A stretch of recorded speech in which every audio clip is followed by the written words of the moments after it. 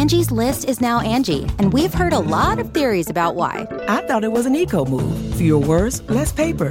No, it was so you could say it faster. No, it's to be more iconic. Must be a tech thing. But those aren't quite right. It's because now you can compare upfront prices, book a service instantly, and even get your project handled from start to finish. Sounds easy.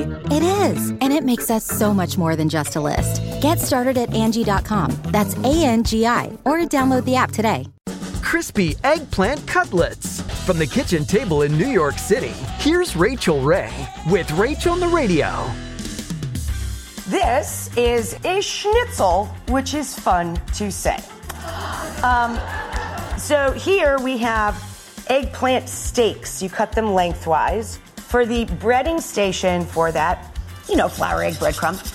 For the sauce, a really fresh, spicy, like a chimichurri, really. And then, while the schnitzel's warm, you spread them with whipped honey. For this recipe and more food tips, go to RachelRayshow.com. Survivor's back, and so is On Fire, the only official Survivor podcast, and we have a twist, a new co-host, the winner of Survivor 45, Dee Valladares. Hi! Listen to On Fire, the official Survivor podcast, wherever you get your podcast.